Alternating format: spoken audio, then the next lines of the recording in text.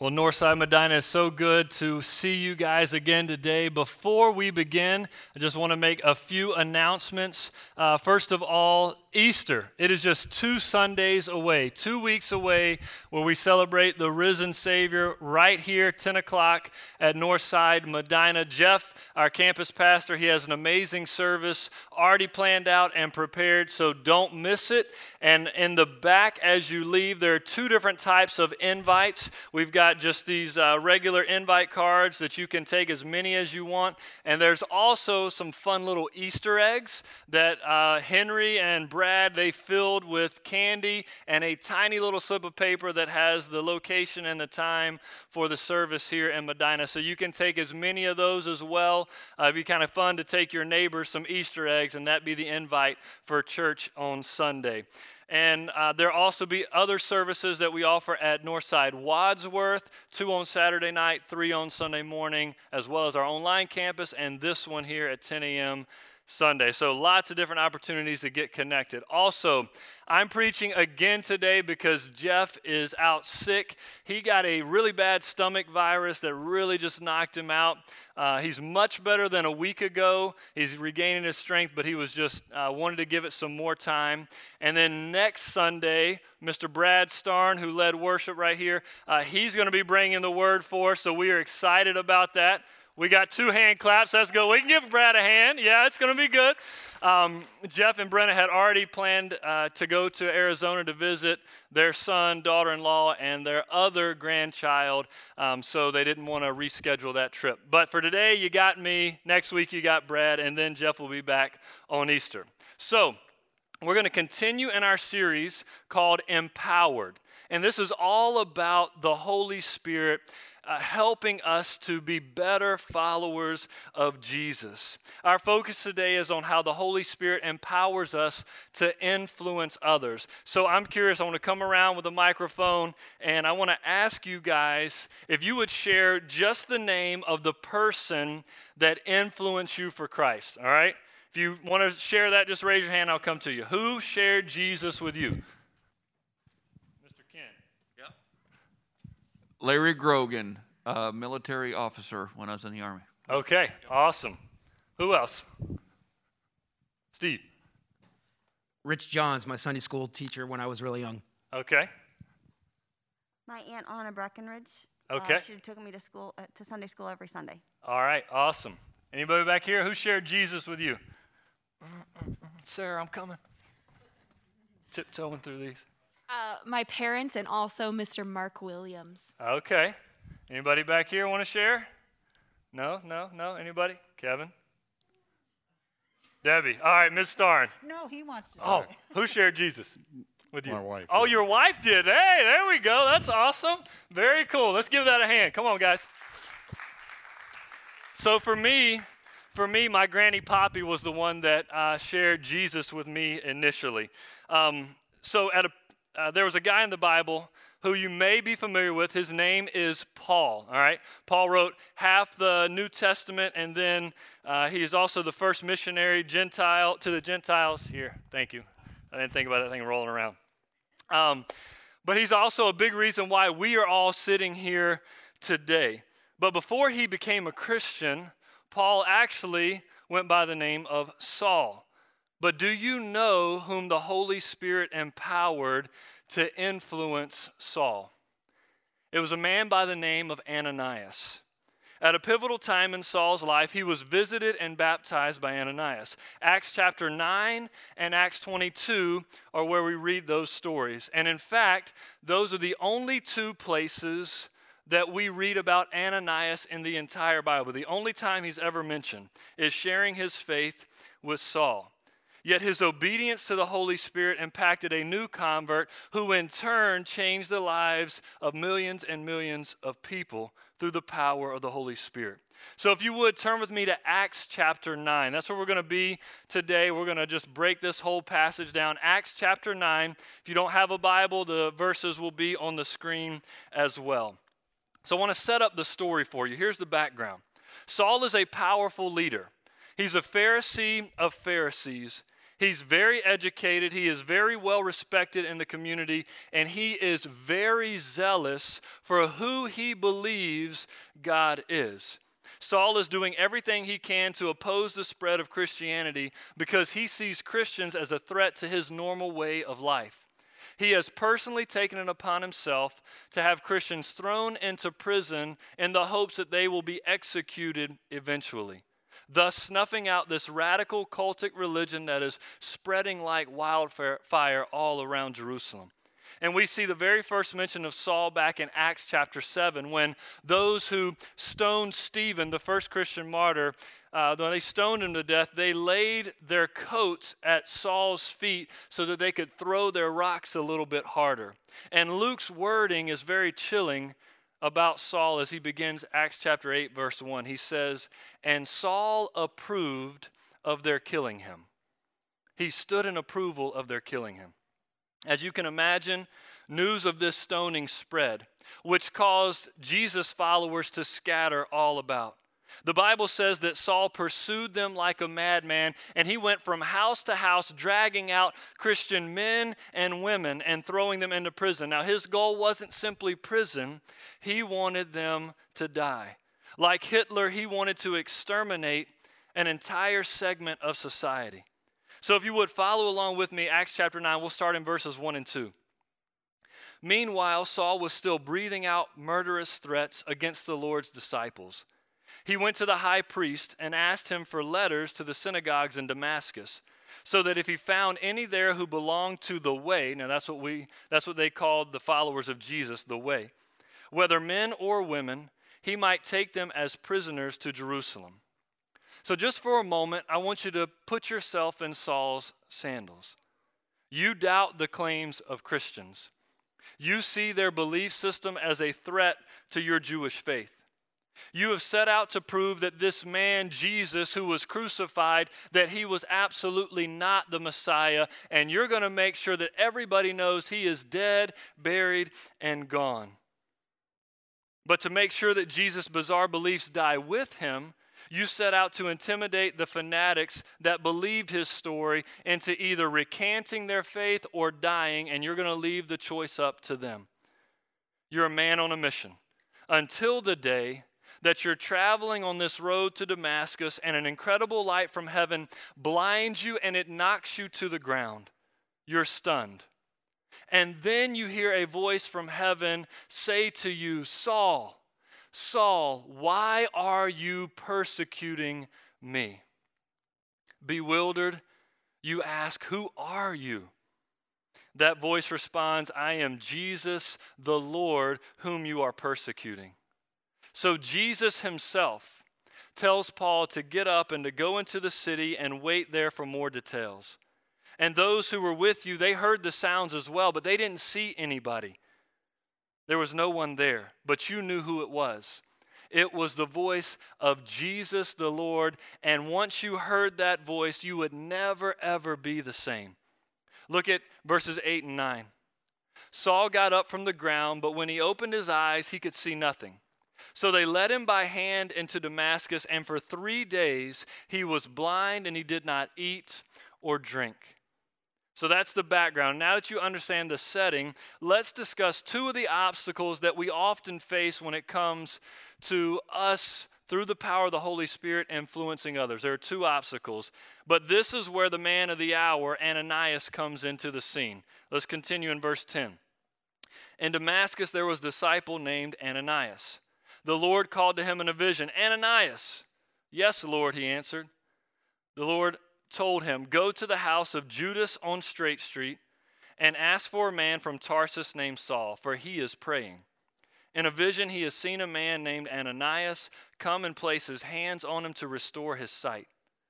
"Lord," Ananias answered, "I have heard many reports about this man and all the harm that he has done to your saints in Jerusalem.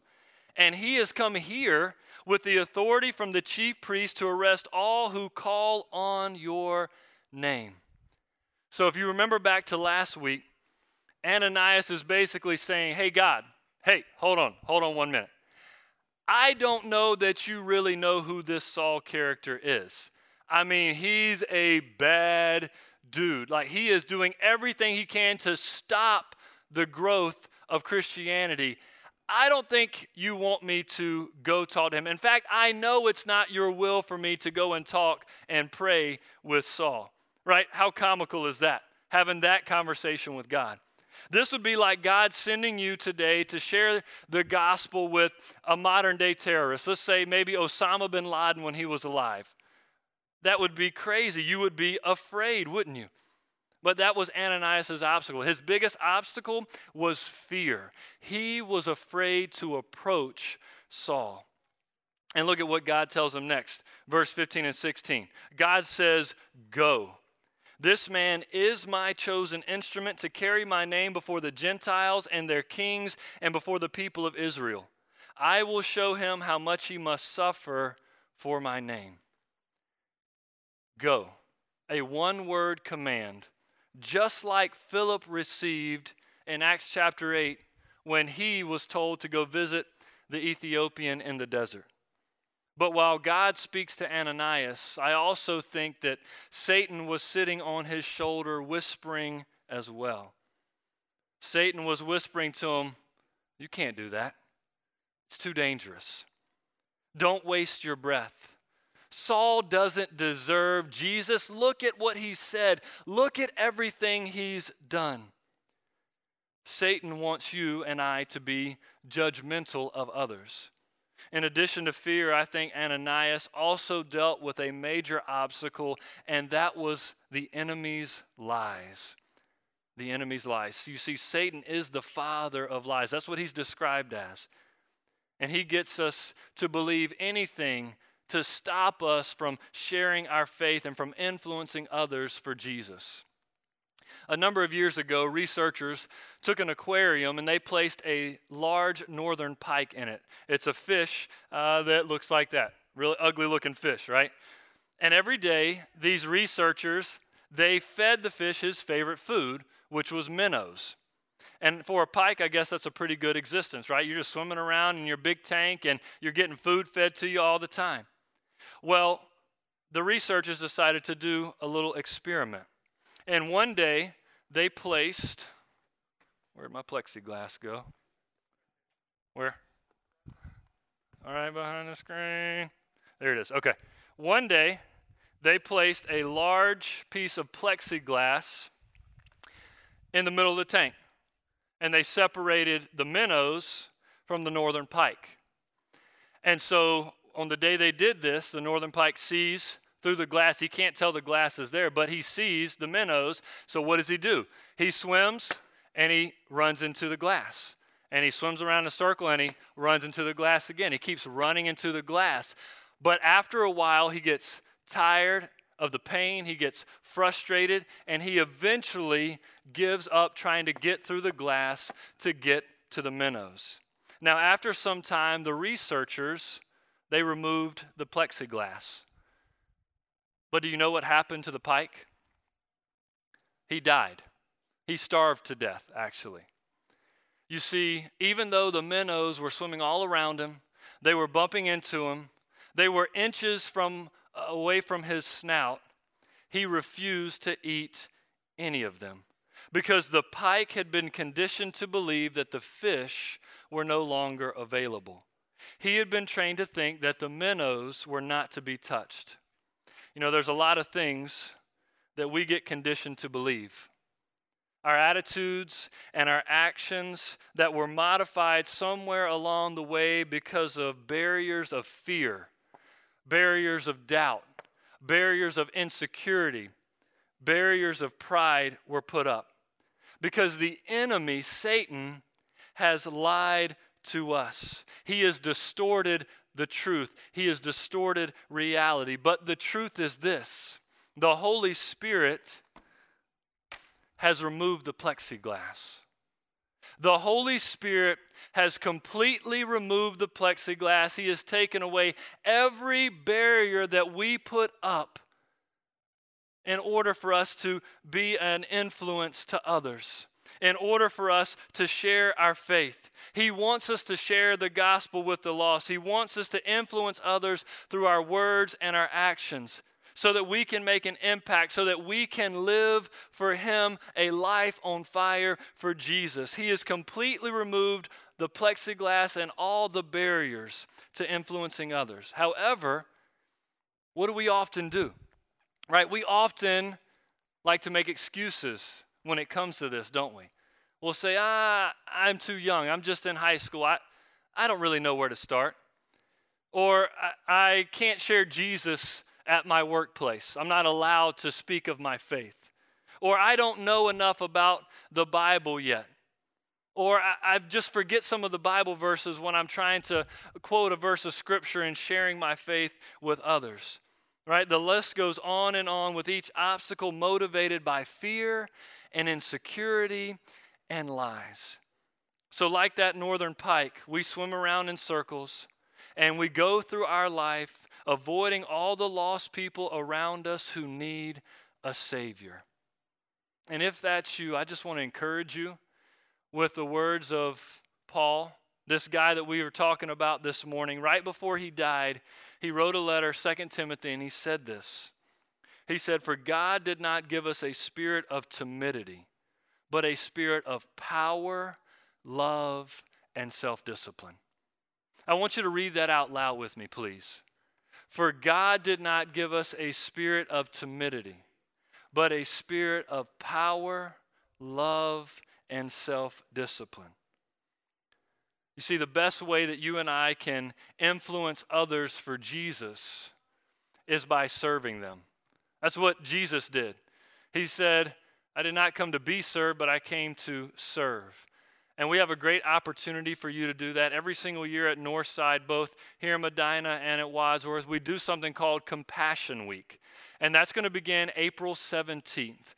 We've got about 15 different service projects where we need volunteers to go out into the community and do lots of different things. We've also got a whole list because of COVID. Some people don't want to get out. They're not comfortable interacting with other people yet. We've got a whole list of donations that need to be made. If we can purchase those, and we're going to give those things to places in the community that are in need of certain items. So downstairs on your way out, this little yellow square card is about Compassion Week. Instead of printing out everything because there's so much, we just have a link for you. If you want to go to the website, you can check that out. We'll hear more about it in the weeks to come, different ways for you to serve. And then we do have downstairs that list of donations that we're looking for. There are some printouts there if you'd like to contribute that way as well. So just want to give you a heads up. Compassion Week is coming April 17th, and that's a great way to share our faith with others, a great way to influence others for Jesus. So as we continue to look at Ananias, we see three characteristics that the Holy Spirit uses to influence others. He had some great traits that you and I should imitate as well. And one is this: be credible. Be credible. Acts 22 tells us that Ananias was a follower of Jesus and he was a devout observer of the law. Even though he was a Christian, we learn that he was highly respected by every Jew. And when invited by God to have a face-to-face meeting with Saul, this dangerous murderer, enemy, Ananias voices his concerns. He lets God know, hey, I'm not so sure about this. But ultimately, he obeys. He follows the Spirit's lead. And that's what God chooses to use him. So I want you and I to live a life that communicates credibility. Because your witness and your example strengthen the opportunities you have to influence others. Let me say it again. Your witness and your example, it strengthens the opportunities you have to influence others. And if you've had a little bit of a dark or a checkered past, even if you've had a lot of a dark or a checkered past, what I like to say, somebody who spent their whole life building their testimony, all right? If you've had a lot of a dark or checkered past, that doesn't mean that God cannot use you in the future. He absolutely can. He can. But it does mean that we need to start living credible lives for him today so that others see the difference that he has made within us, and they will look at that and say, you know what? I want that same thing for me as well. So be credible. Secondly, be obedient. Be obedient. Ananias went to the house. He obeyed. But perhaps as he knocked on that door, I mean, think about it. He's walking up to the door. He's heard all these stories of Paul. He's knocking on that door. Do you think his heart was beating just a little bit fast? Do you think his blood may have been pumping a little bit? Oh, yeah, I would have been afraid.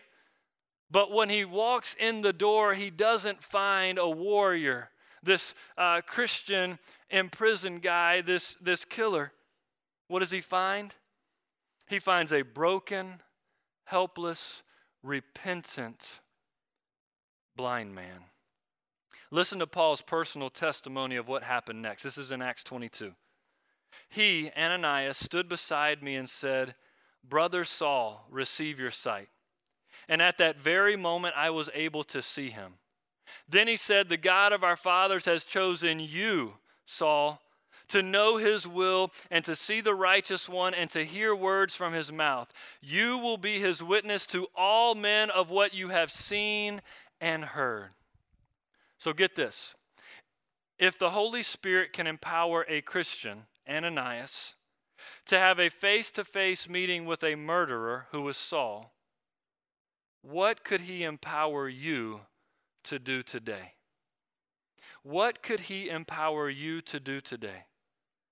Parents, could he enable you to begin to see your children as blessings from God instead of interruptions in your life?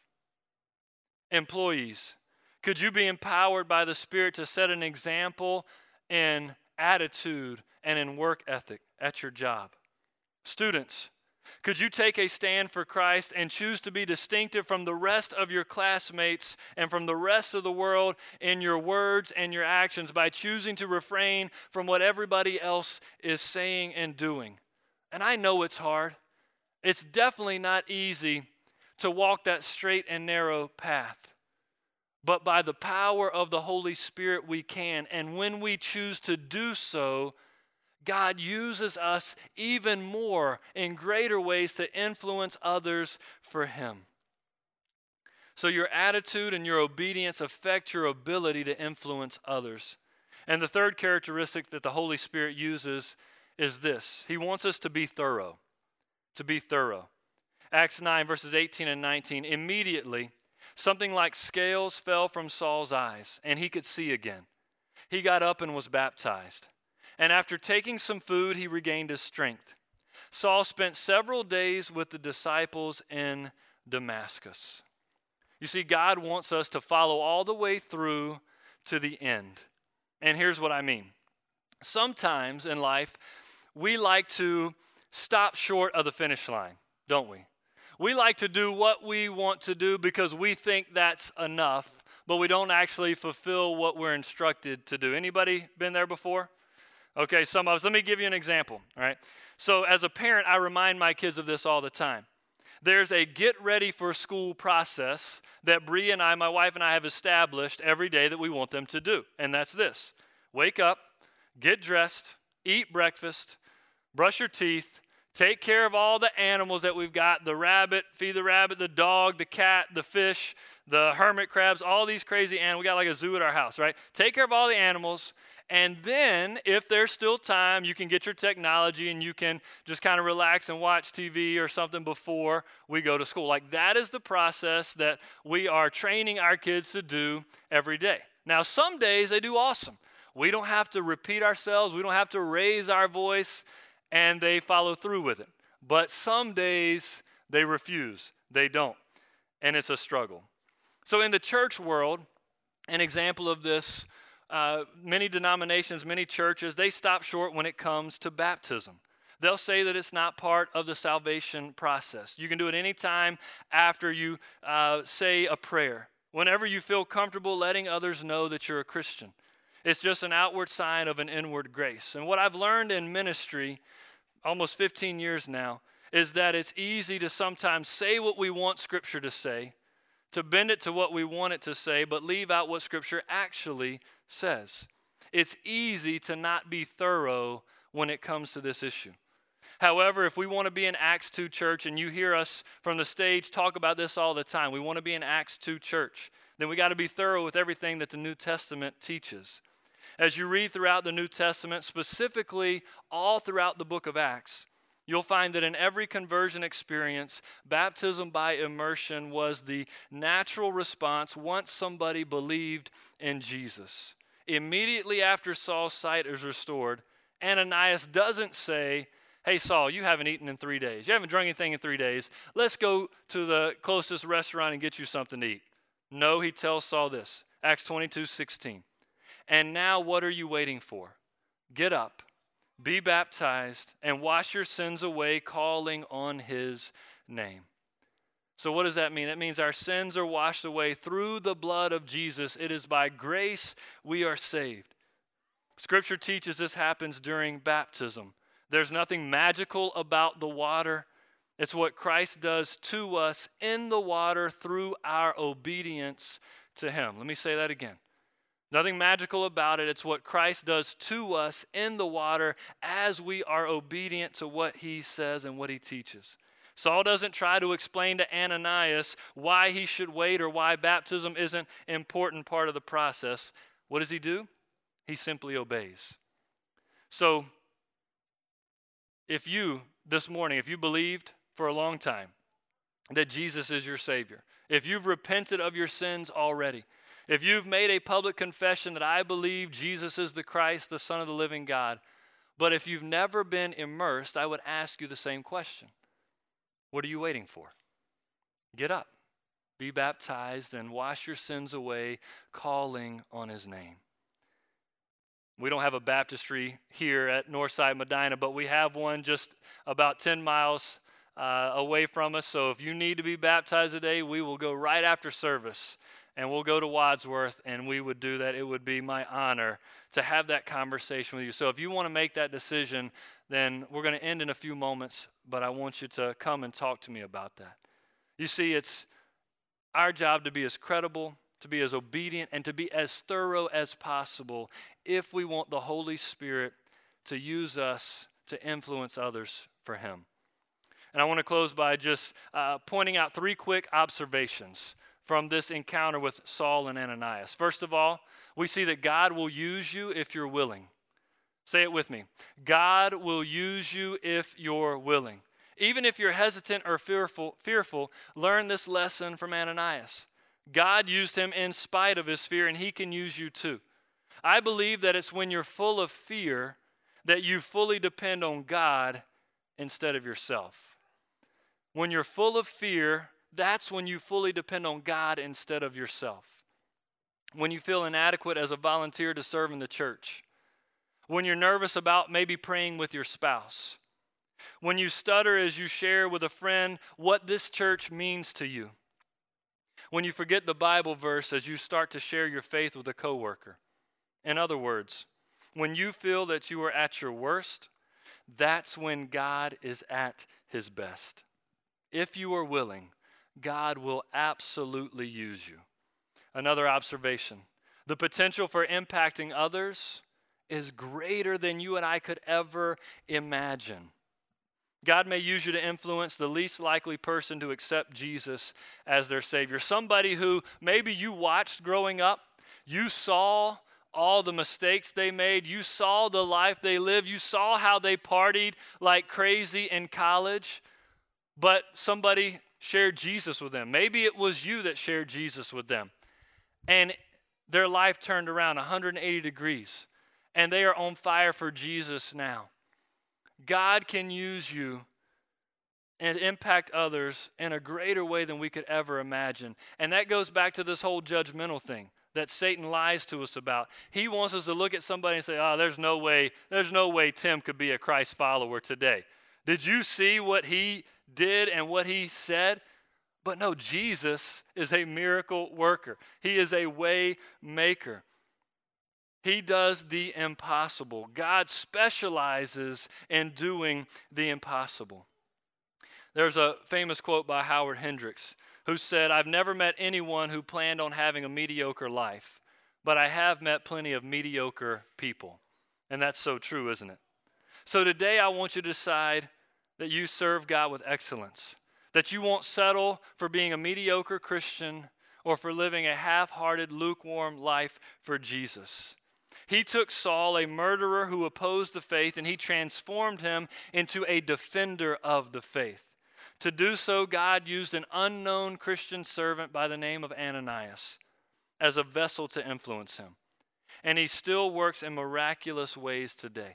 I think it's so amazing as you read throughout Scripture, as you look in your daily life of what can happen when one person follows that prompting, that leading of the Holy Spirit, and God turns that influence into reaching so many other people for Jesus. The last observation is this: be ready when God says go. Say it with me. Be ready when God says go. You may recall the tragic airline crash near Washington's National Airport back in January of 1982. Now, that was 3 years before I was born, all right? But I've seen plenty of clips of what took place that day. And for those next couple days, those next couple weeks, as they were trying to figure out what happened, we watched the news replay the footage as Air Florida Flight 90 crashed into the Potomac River just 30 seconds after takeoff. The video showed passengers in the frigid water as they struggled to grab onto a life ring that was lowered down to them from a helicopter. That day, 78 people died. Only 5 survived. One survivor, a woman named Priscilla Tirado, was partially submerged under a sheet of ice. She was in shock and she was frantically trying to paddle to the shore. It was so cold, however, she was in such shock that she lost grip of that life ring and she started to sink. The Washington Post wrote this: although the shoreline was crowded with rescue personnel and this woman's fate was obvious, nobody acted. But at that moment, a 28-year-old government errand runner, Lenny Skutnik, who stood watching from along the riverbank, could stand it no longer. And in an interview, Lenny said this: she was close enough to see the expression on her face. I absolutely felt that she was going to die if I didn't jump in and get her. I didn't weigh it. I didn't think about it. I just did it. Lenny jumped in and he swam to the woman, dodging chunks of ice and airplane debris as he pulled her to the shore and to safety. And thinking back on that moment, he said, when the girl needed saving, God looked around and he said, eeny, meeny, miny, and your mo. So I jumped in.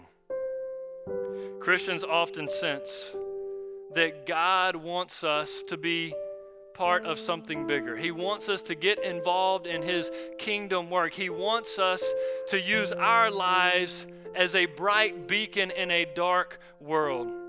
But that can be hard at times because we look around and we think, the water's too cold. I'm too afraid.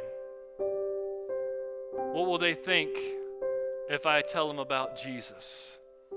What will this do for my career if I share my faith?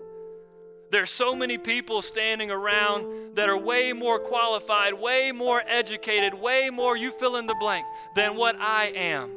Why me? But when God taps you on the shoulder, be ready to jump in and go wherever the Spirit leads. The world was astonished at Paul's transformation, his radical transformation, all because Ananias went when God said go. And that caused a ripple effect that continues to today. But you know, that ripple effect began in AD 33 when the only Son of God, Jesus, chose to give up his life on the cross. He sacrificed himself so that you and I could have a relationship with our Heavenly Father. So as we close this morning, I wonder, who is it that the Holy Spirit is empowering you to influence? Who is the Holy Spirit empowering you to influence? Who is it in your life right now, family, friend, coworker, classmate, who needs saving? Not from an icy Potomac, but from a fiery, future in hell. We're going to have just a moment of silence as the band quietly plays, and I just want to challenge you right now to have a conversation with God. And as you're talking to him, I want you to bring about that one person this week, one person that you can start talking to, that you can share your faith with. One person that you can pull aside and say, hey, I just feel led to pray for you today. So think about that person. Let's talk to God about how we can do that this week. Then we'll sing a song and wrap up.